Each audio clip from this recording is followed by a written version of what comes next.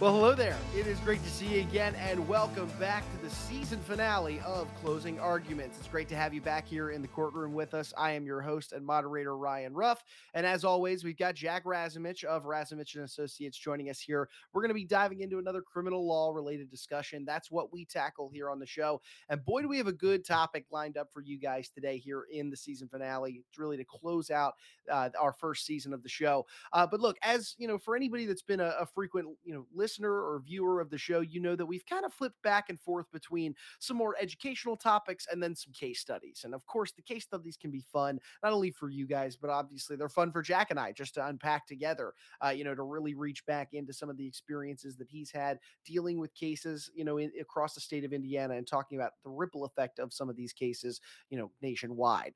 Today, we're going to be diving into the insanity defense. I mean, how many times have we seen this played out in movies, television shows? It's really, really a fireworks of a topic. And I'm excited to get into this one with Jack. There's a lot of different things that we're going to be hitting.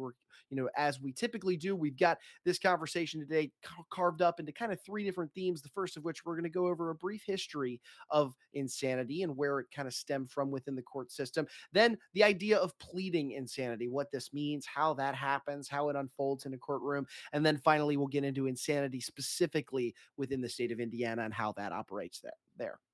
But hey, without further ado, let's go ahead and bring Jack on and get right into this discussion. Jack, it's good to see you today. How are you doing? Great. We made it. 12 episodes. Amen. We are here. Season finale. You made a comment just before we pressed that record button, Jack, and I loved it. It's been a crazy year, crazy 12 episodes. Why not finish with, insanity? How fitting is that? It absolutely is. It's yeah. No, there's and if you pay attention to the news, it's just getting crazier out there too. So I think that it seems very timely in the grand scheme of things to talk about the crazy defense. But yeah, no, it's been a wild ride these past 12 months. Absolutely. And by 12 months, I mean like 18. It took us a while to kind of hit that stride to make sure that we were getting it there. So right, exactly, Jack. No, it's been a fun time, obviously, with you. We got a good episode here for our audience today. Let's start, with the history, really, of insanity. Could you talk to me first? Let's actually start high level here, Jack. What is an insanity defense in the first place? An insanity defense is one of those affirmative defenses. They popped up a handful of times in episodes over the years where the argument is that you may have committed what would otherwise have been a criminal act, but you have a legal justification for why that action should not hold you punishment. With an insanity defense specifically, the insanity defense, it's an affirmative defense which argues that the defendant is not responsible for their actions due to some sort of either episodic or persistent psychiatric or mental health issue that happened at the time of the criminal act. Effectively, the argument is this would be a criminal offense by any other set of definitions, but because the defendant has a mental disease or defect, which is the technical term in the law, that's written in the statute, so don't leave angry comments on it. That's literally what the law says. They suffer from a mental disease or defect that affects their ability to appreciate the wrongfulness of their actions. So the argument is when you're pleading an insanity defense, you're arguing that I was incapable of appreciating that this was wrong, and that represents a complete defense to actually being held responsible for an otherwise criminal act. Roger that. So take us back a little bit in time here, Jack. How far back in the law and really just in reality do we start seeing insanity defenses creeping into play within a courtroom? The insanity defense is actually one of the older defenses that we've got in the legal system. Okay. The first recorded instances of exemption from full punishment on the grounds of insanity or other mental defect actually dates back to the Code of Hammurabi, which was written circa 1755 to 1750 BC. So we're talking, a good, 3,700 years ago is kind of the first time you really do see some sort of exemption in the law that says we're not going to treat people who suffer from this disease the same way that we would treat other people. So it was a very early part of the way that we do see the insanity defense developing. The first real codification of anything regarding the insanity defense actually came up during the reign of King Edward II of England in the 1300s. His royal decree is that if a person's competency was no greater than a wild beast, they were considered to be insane. So the idea was, if you were no better than a dumb animal, you're legally incapable of committing a crime at that point in time. So that's obviously pretty offensive, and certainly not the way that we would phrase it these days. The development of insanity, it really does have kind of a lengthy situation. The oldest, when researching the histories and the cases for today's episode, the oldest instance that I could find of an insanity trial in the United States actually is from 1638 in the Massachusetts colony. Wow. American common law, the colonial law, and what eventually became the common law of the United States, was wholeheartedly imported from English common law. Mm-hmm. And in 1638, there was a case involving a woman by the name of Dorothy Talby. And Dorothy Talby was put on trial for murdering her daughter. And the defense that was put forward is something that we would recognize as being the insanity defense as far as today is concerned. In this particular case, Miss Talby argued that God told her to murder her infant child. Mm-hmm. Now, the colonial governor thought that she was possessed by the devil because it is 1638. Sure. But even that request for clemency was not sufficient because she confessed to the actual act. And at the time that this happened in the 17th century, English common law, and by result, American colonial law, really had no exceptions or extenuating circumstances for the crime of murder. It was a very specific thing. If you are found guilty of murder, the only punishment is death. This wasn't a situation of life in prison or anything along those lines. That's all there was. They had to execute her because she was found guilty of that. Yeah. So which she was I would imagine that, sorry to cut you off, I would imagine that makes for a very interesting trial when the stakes are that big. There isn't we'll throw you in jail for a few months or we'll throw you in jail for the rest of your life. It's life or death at that point in time. And did we see that? Did we see the stakes of life or death in terms of insanity cases evolve at all over time as history progressed?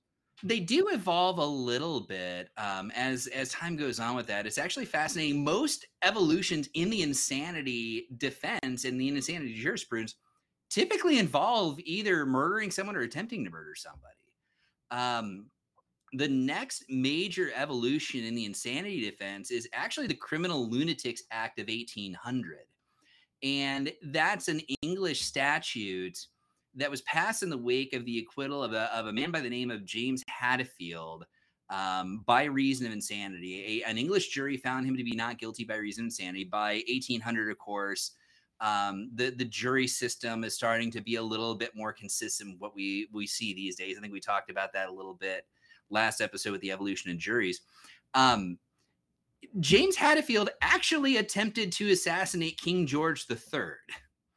Wow. And what happened at that point in time, the way the jurisprudence went is like they didn't have anything that basically said, what do we do if someone is found to be not guilty by reason of insanity? So what ended up happening is the decision, the Criminal Lunatics Act, basically stated that if you were found to be not guilty by reason of insanity, it mandated under law detention at the regent's pleasure, even for those who, although insane at the time of the offense, were now sane. Basically, it said if you are found not guilty by reason of insanity, we're going to lock you up as a danger to yourself or others for as long as we feel like we're going to do that.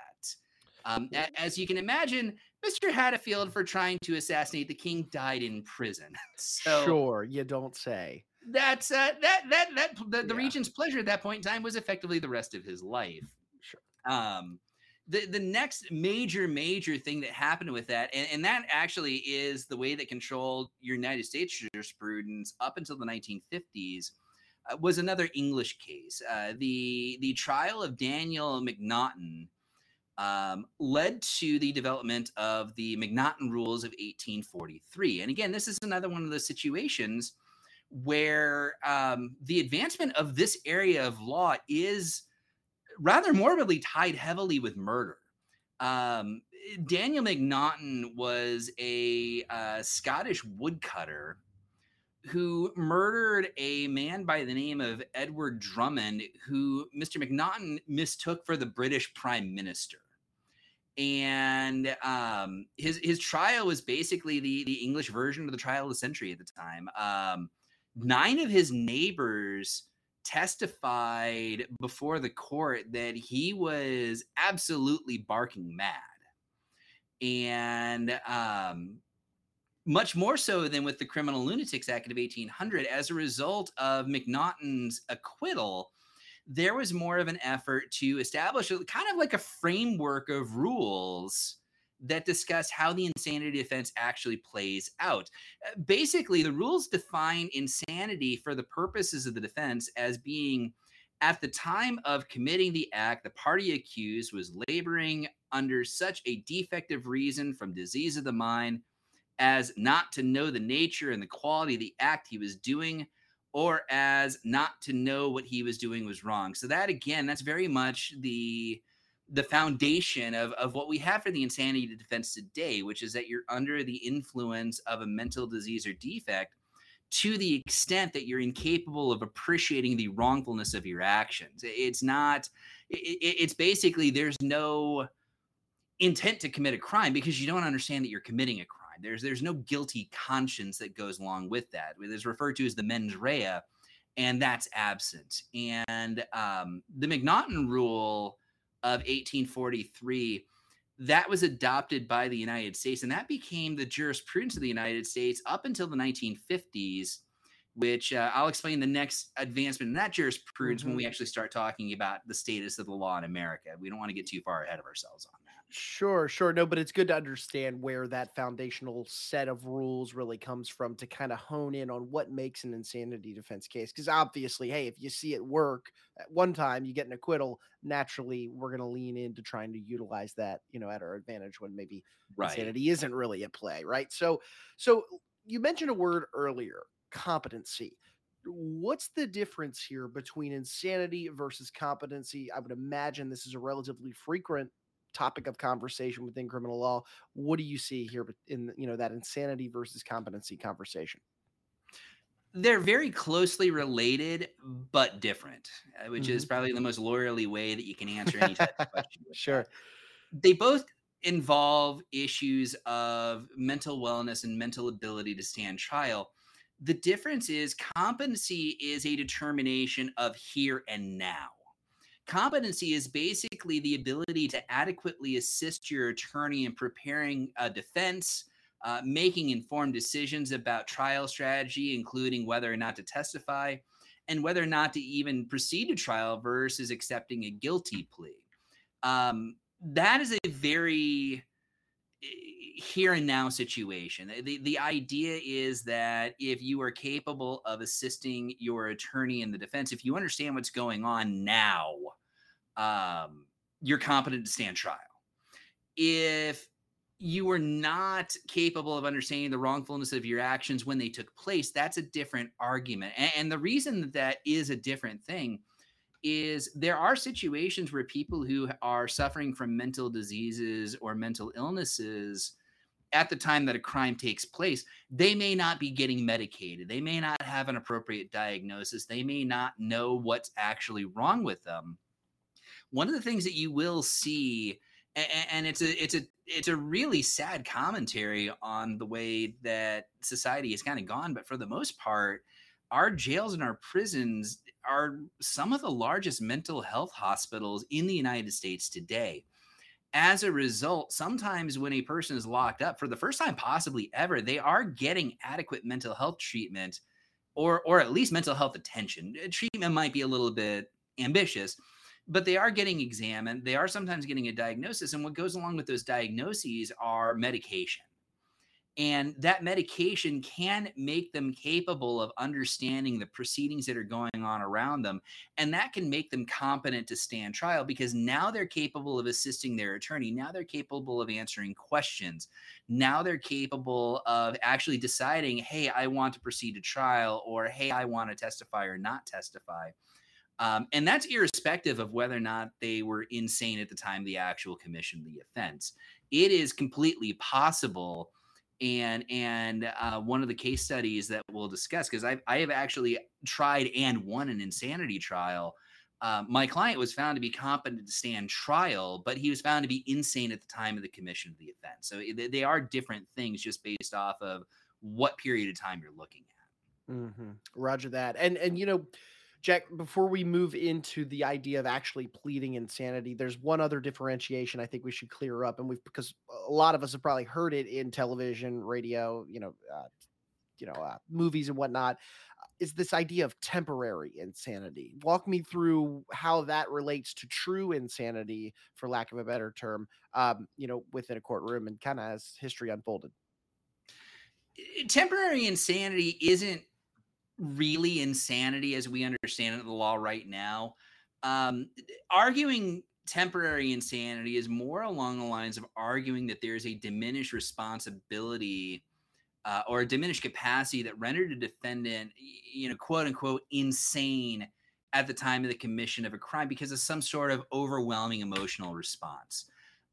Historically, when we were relying much more heavily on common law types of situations as opposed to the more formal pleading structure that we have with affirmative defenses right now, temporary insanity would fall under the category of an affirmative defense referred to as provocation. And provocation was the idea that someone had just basically pushed all of your buttons to the point where you just snapped and bad things happened. It's kind of a heat of passion, a moment where that kind of survives is in the involuntary manslaughter defense or the voluntary manslaughter defense that you'll see these days. Manslaughter is a lesser included offense of murder. It basically argues that you committed the criminal offense under what's referred to as sudden heat, which is again an overwhelming passionate response to something, usually finding out that a spouse is cheating on you. The idea is that they were so overcome with rage, they were not capable of controlling their actions for that temporary period of time, and that's why they committed the criminal offense. It's an affirmative defense to the extent that it lessens the potential criminal liability. Unlike being found not guilty by reason of insanity, if you're arguing some form of sudden heat or some form of provocation that resulted in your criminal action, that does not actually represent a complete bar to punishment. It mitigates the damages. It minimizes the potential punishment. But it's not actually a bar to prosecution. It's not a sign of innocence. Temporary insanity really is not something that has been formally pled probably since about the 1920s. The oldest instance that I was able to find where it was successfully used, it was used by a United States congressman from New York by the name of Daniel Sickles in 1859, who used it as a defense to murdering his wife's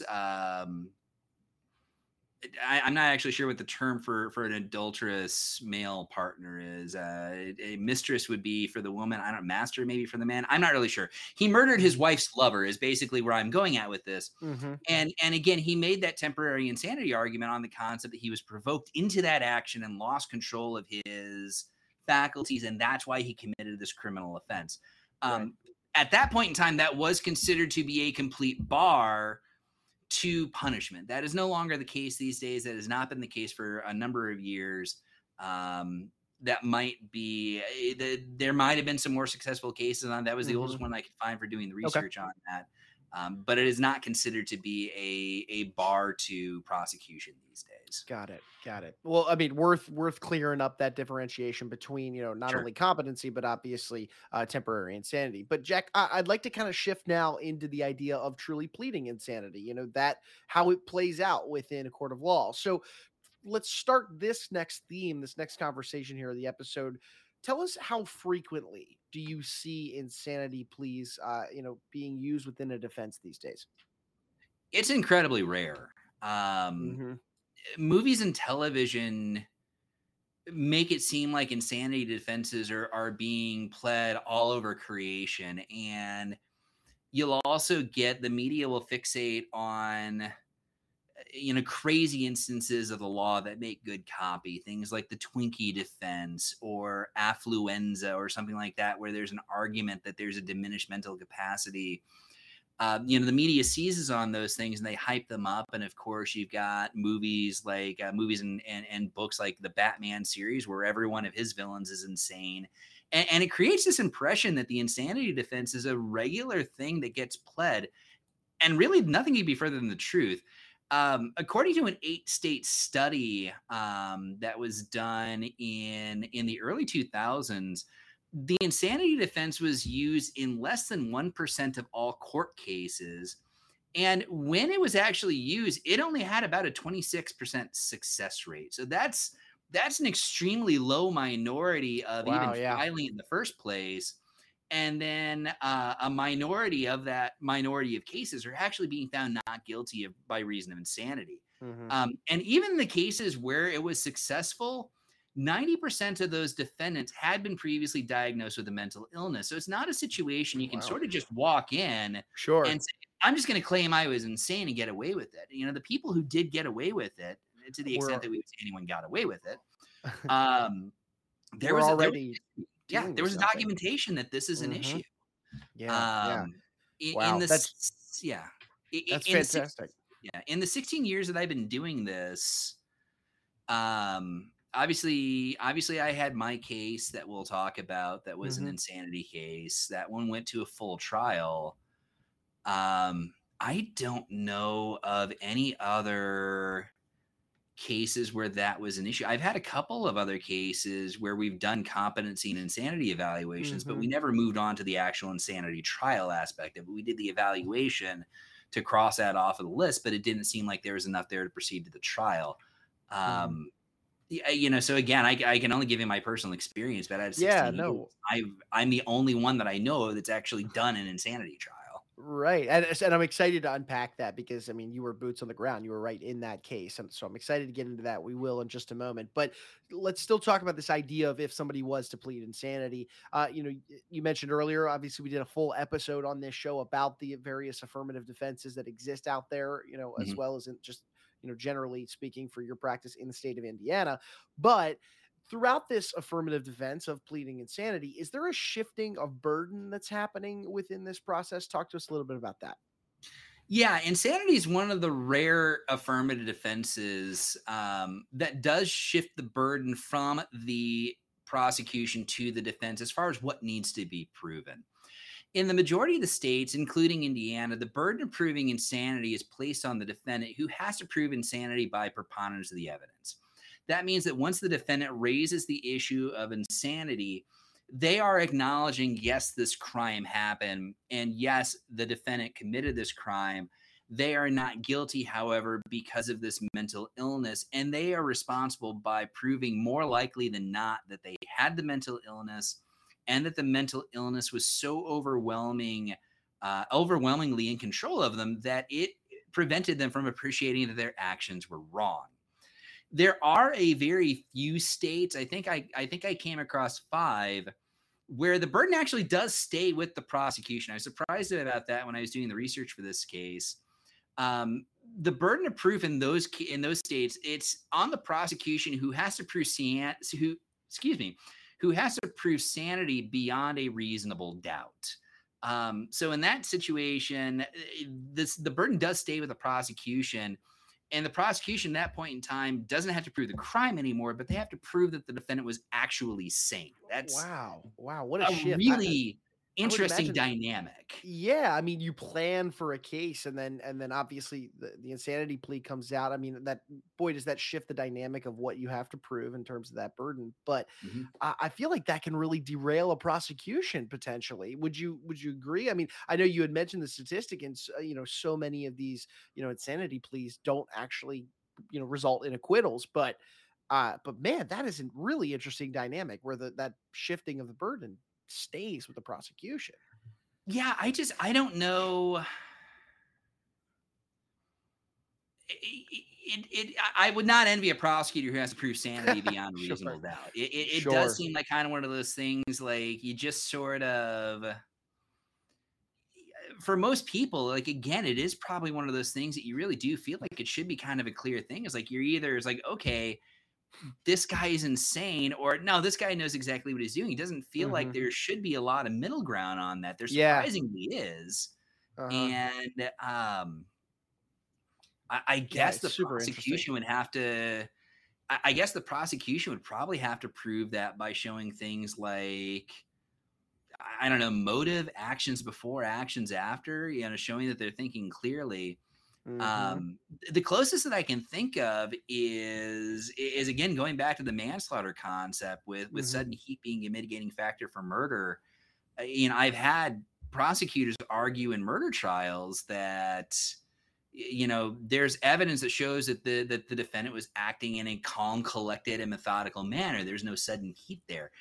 That might be the way that they would have to prove sanity beyond a reasonable doubt. But that was such a weird thing that I saw Mhm. when doing the research for this. The Yeah. only other wrinkle that I came across with this, and this is limited specifically to um, the federal courts and the state of Arizona, the burden is there's a burden shift on it. The burden does shift to the defendant.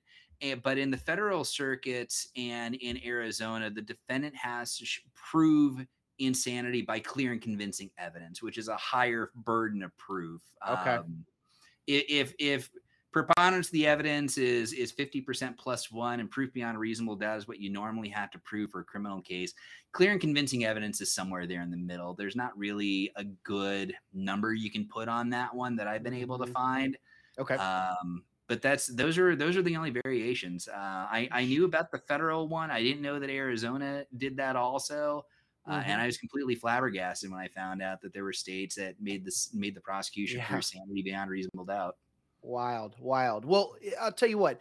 Could before we get into insanity then in Indiana, obviously your case specifically, Jack, could you just give us maybe a little bit of an overview on just kind of the current state really of insanity pleas within American law today? Sure. Like I mentioned earlier, starting in 1843 with the McNaughton Rule, the United States courts pretty heavily adapted that almost verbatim. There were a couple of minor tweaks to it with regards to how we approach that here. The American version of the McNaughton Rule was that a defendant would not be held responsible for their actions only if, as a result of the mental disease or defect, they did not know that their actions would be wrong, or they did not understand the nature and quality of their actions. That was the basis of the law governing legal responsibility in cases of insanity for the United States until 1954. In 1954, there was a federal case called Durham versus United States, and it's one of those fascinating instances. This was not a Supreme Court of the United States case. This was a random federal circuit case that got decided, and without the Supreme Court basically saying these are the rules now, everyone just decided that, that seems like a pretty good standard. Let's change everything to match that standard. And what happened in the Durham case, um, the courts found that a defendant is entitled to an acquittal if the crime was the product of the mental illness, which means that the crime would not have been committed but for the mental disease. So the idea was that it shifted the burden, or it shifted the dynamic slightly. Previous to the Durham case, the issue was, as a result of the mental disease or illness, did they know that their actions would be wrong, or do they fail to understand that the nature and the quality of their actions is wrong. That shifted to the concept of, did this crime happen because of the mental illness? An example of that would be, let's go all the way back to Dorothy Talby, for example. Dorothy Talby, again, murdered her daughter because she thought that God told her to do that.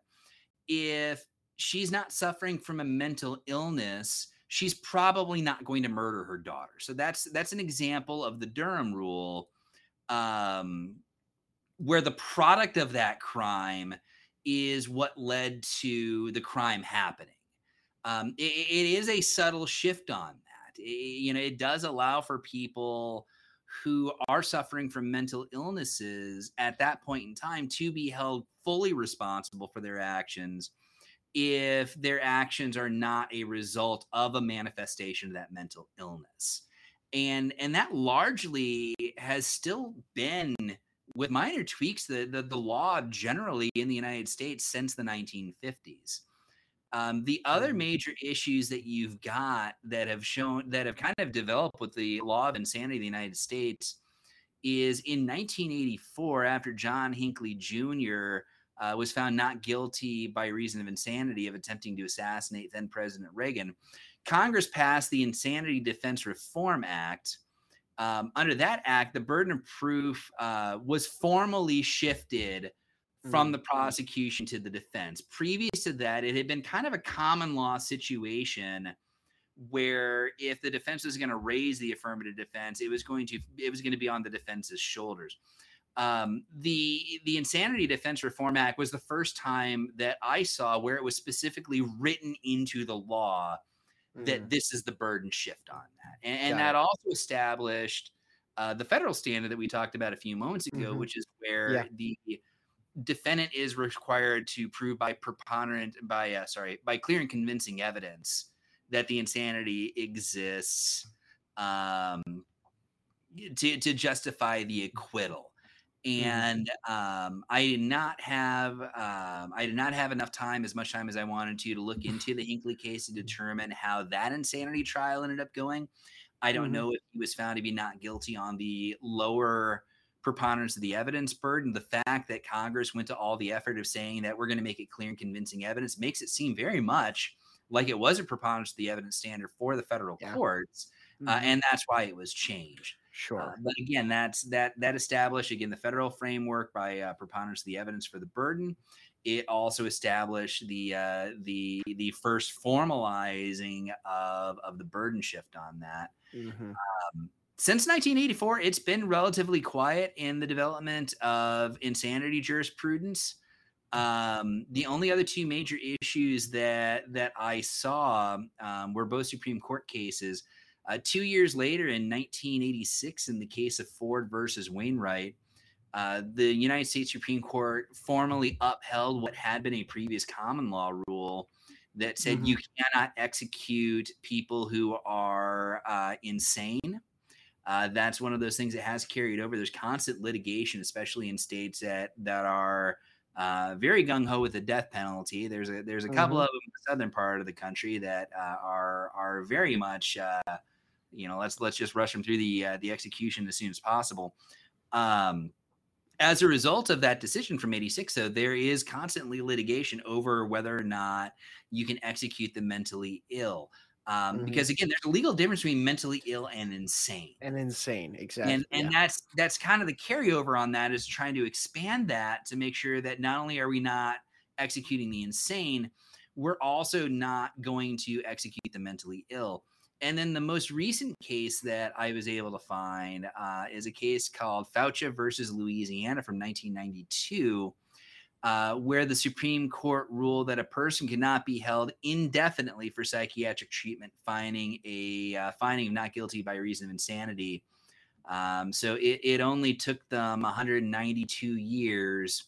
But the Supreme Court of the United States basically said that the Criminal Lunatics Act of 1800 was no longer going to be applicable because, again, if you were found not guilty by reason of insanity, you were detained at the regent's pleasure, And 192 years later, the Supreme Court said, it's like, we probably shouldn't actually just keep Maybe we should, yeah. Maybe we should let it go eventually.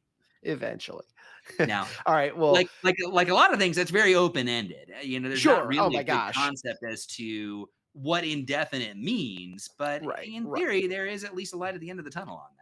Sure. This is not a one-size-fits-all sort of play by any means. But all right, so let's shift now into Indiana specifically, Jack, and your experiences with the insanity pleas. Obviously, you went through that yourself.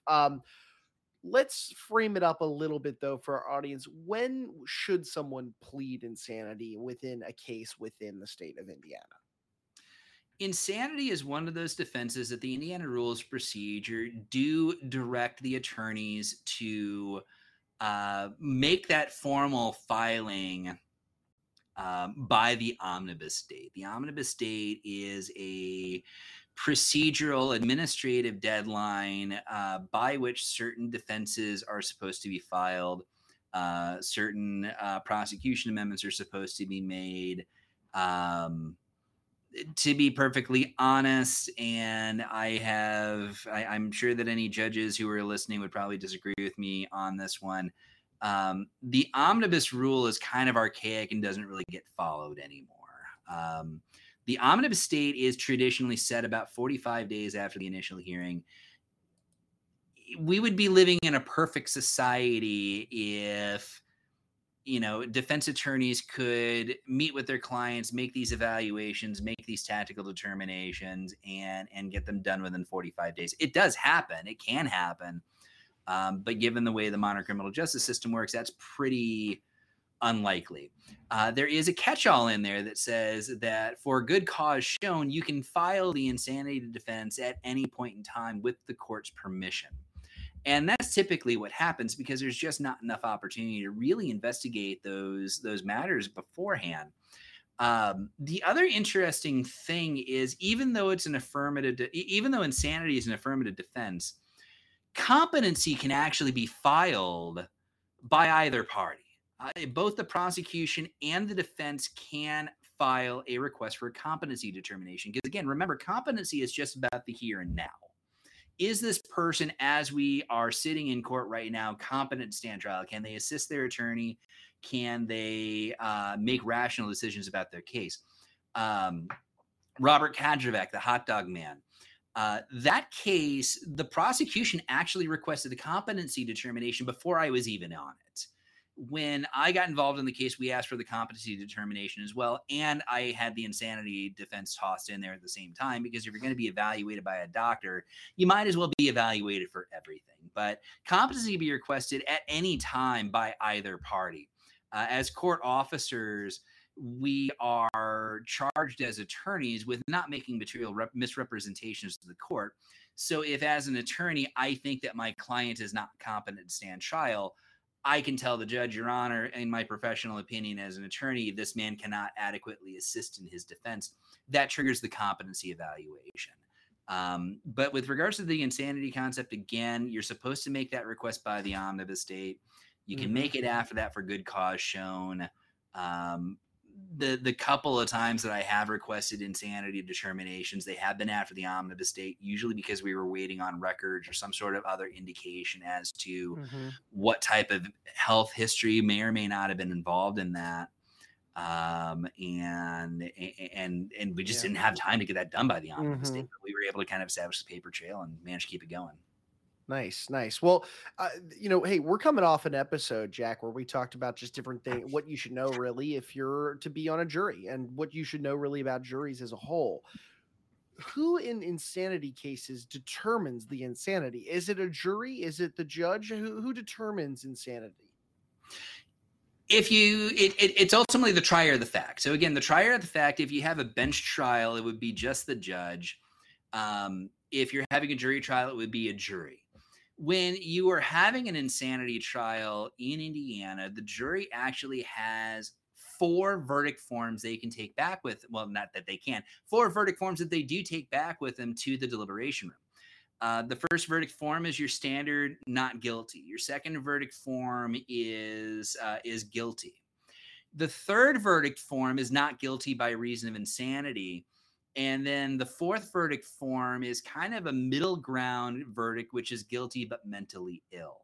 So the jury makes that determination. What happens is the attorneys will make their arguments. The jury is the supreme decider of law and fact, will make the determination as to whether or not a crime occurred, which is usually pretty easy for them. Again, with the insanity defense, like all affirmative defenses, you're conceding up front, this crime happened. This defendant committed this crime. We just have this legal justification for why that crime is okay. So that's usually a pretty easy determination for them to make. Technically, they do have to make it, though. After that, then they move on to the concept of, did the defendant prove by preponderance of the evidence that the defendant was medically insane or legally insane at the time of the commission of the offense to justify his actions? If they determine that the answer to that is yes, the verdict is not guilty by reason of insanity.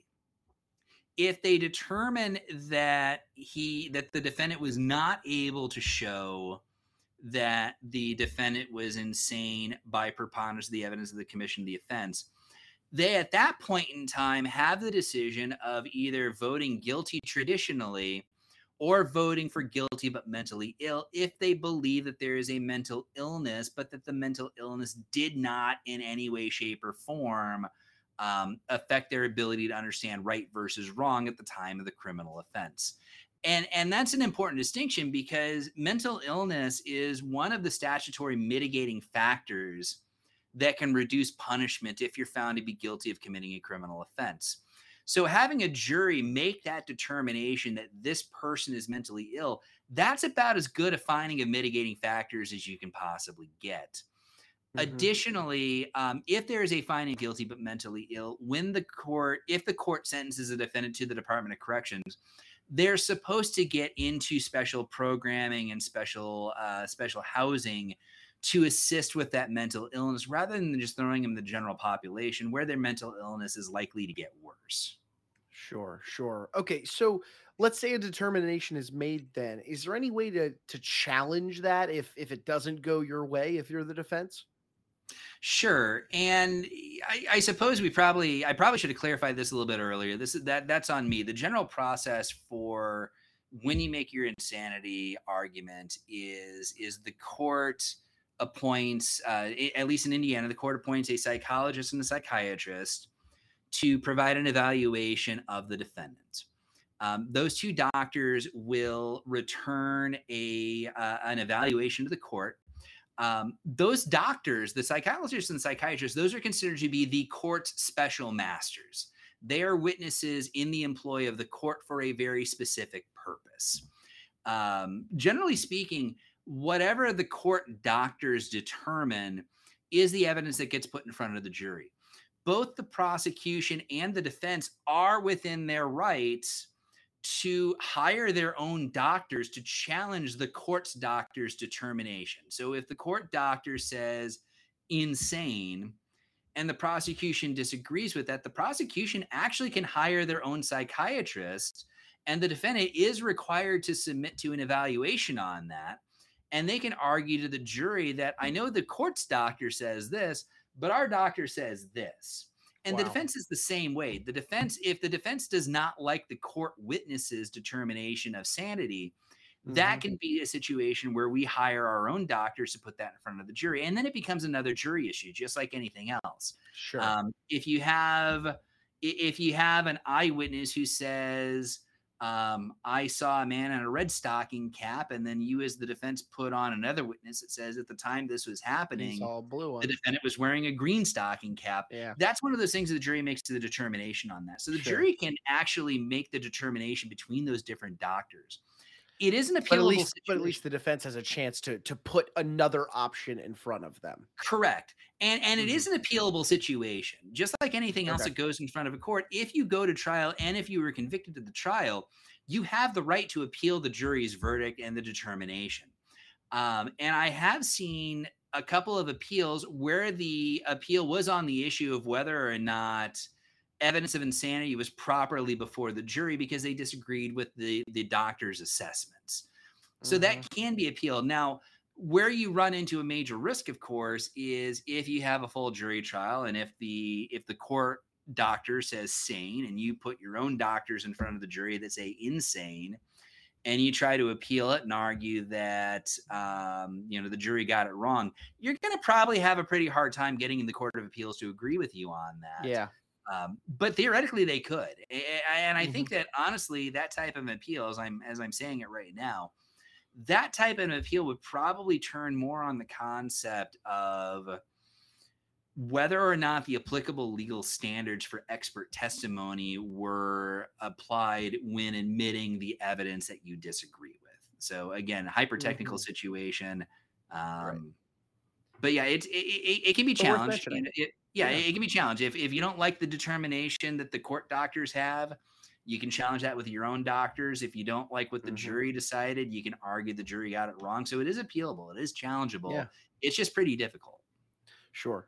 So let me ask you this then. Could you kind of bottom line it for us in terms of what really happens what is the effect, the ripple effect, if you will, of an acquittal when somebody is not guilty by reason of insanity? What does that ripple effect really look like? Not good, to be perfectly honest. If you are found to be not guilty by reason of insanity in the state of Indiana, what happens from there is the court actually will remand you to the custody of the sheriff following the trial. So it's not a situation where you're allowed to just walk out of the courtroom because the jury has found that you did in fact commit a criminal offense. They are saying that your mental health was a significant contributing factor to the point that you did not appreciate that you were committing a criminal offense. And the law at that point in time has an obligation to make sure that this defendant, even though they were just found not guilty, does not represent a danger to themselves or to the public as a whole. Because again, remember, they've just been told you committed a crime. You committed this crime because you were mentally ill. That's a pretty big red flag. So the court will remand a defendant, even if the defendant here is not guilty. They go with the sheriff. They will be taken into custody and taken back to the county jail. And what happens from there is two more doctors, sometimes the original doctor, sometimes different doctors, are appointed by the court to make an evaluation of the defendant to determine, okay, at this point in time, now we're looking, we're not looking at the time that the crime happened. We are looking at here and now. Is the defendant a danger to himself or to the public at large? If the doctors make the determination that this individual is still suffering from a mental illness to the extent that they represent a danger to themselves or a danger to others, they are involuntarily committed to the state hospital, which in Indiana is in Logansport. And they stay there until such time as they are considered to no longer be a danger to themselves or others. And that can be quite a while. Sure. Again, we've got the 1992 case from the Supreme Court of the United States that says you can't hold them indefinitely. But there's not a bright line that says when indefinite is. Yeah. But round this out for us. When could somebody theoretically be declared, sane again? That's a remarkably good question. Sure. I'm imagining it's pretty broad as to when that could happen. The case that I worked on, hang on a second, I'm gonna grab my Post-it note. There it is.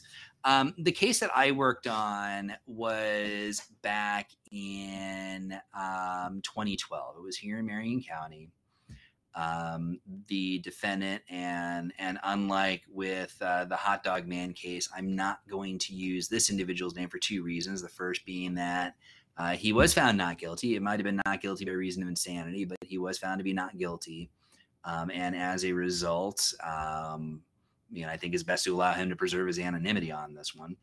The second is because he is still a patient at the state hospital, that represents more of a privacy concern, even though it is a case of public record. And if anyone really felt like going through my career enough, they could probably track the case down if they really had to. But the case that I worked on in 2012, The defendant was charged with a Class B misdemeanor.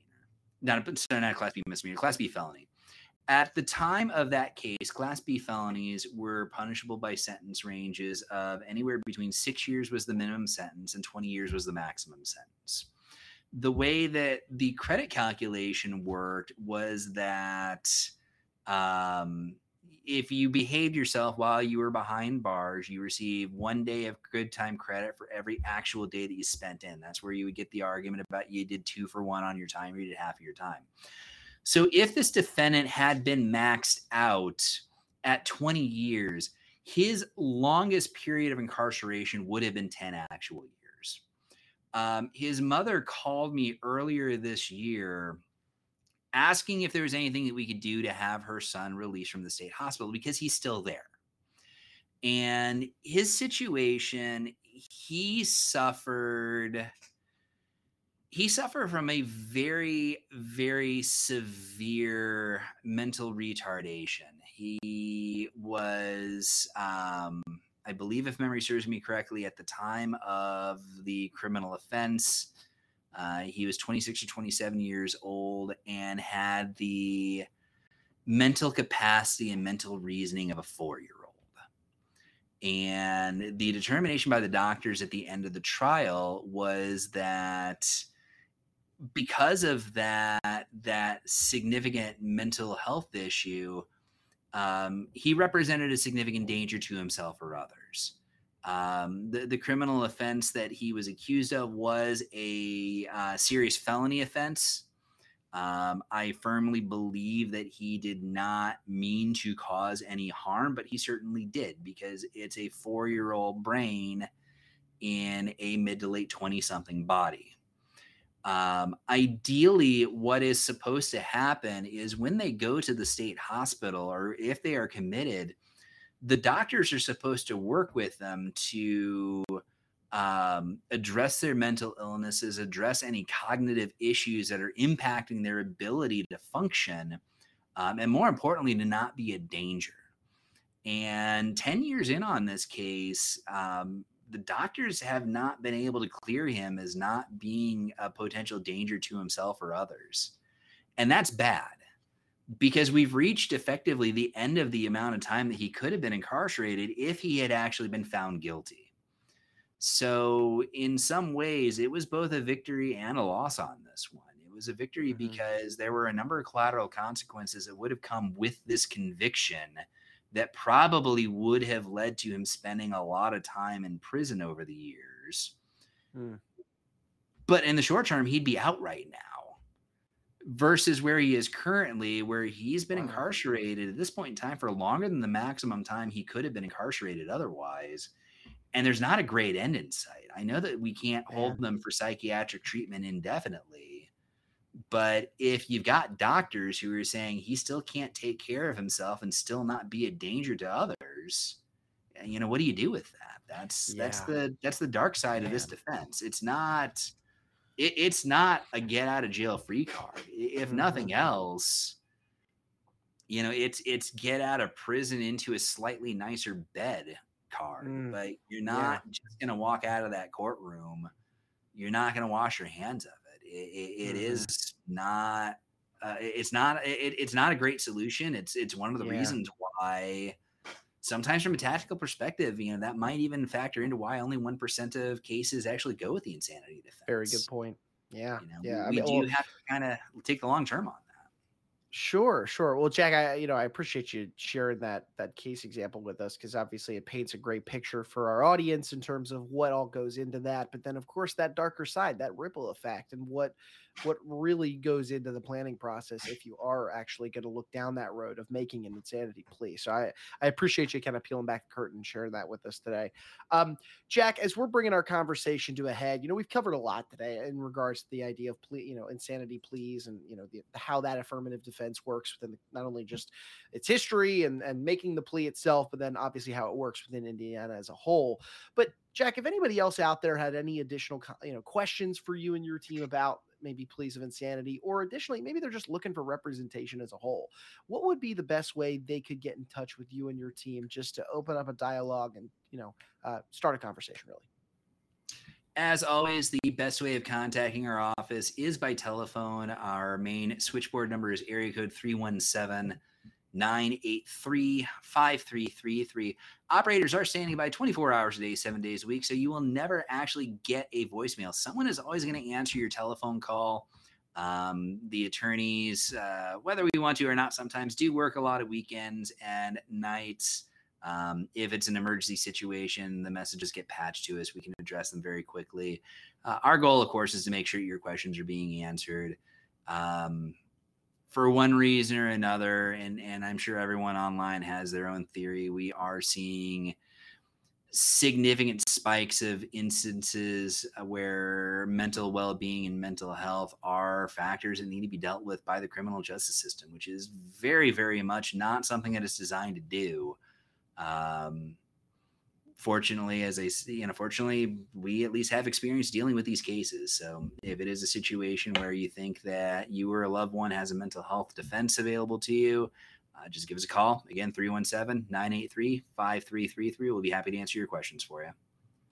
All right. Thank you, Jack. Well, again, look, I appreciate you carving time out of your day, stepping away from your clients for just a moment to be with us, walk through this idea of the pleas of insanity and just give this overview on these insanity pleas as a whole. It's made for a good season finale, and looking forward to turning the page and moving into season 2 with you here coming soon. Absolutely. And hopefully we'll even be able to keep a monthly schedule like we set out to do 18 months ago.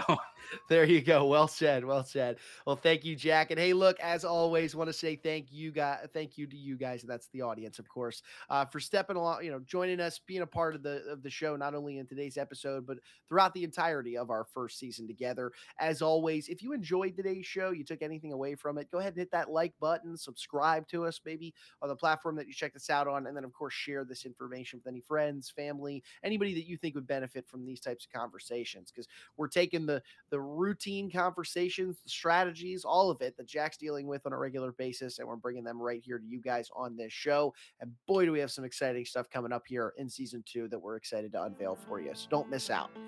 For Jack, I'm Ryan. We're going to go ahead and say so long, but we appreciate you guys joining us here on the season finale of Closing Arguments.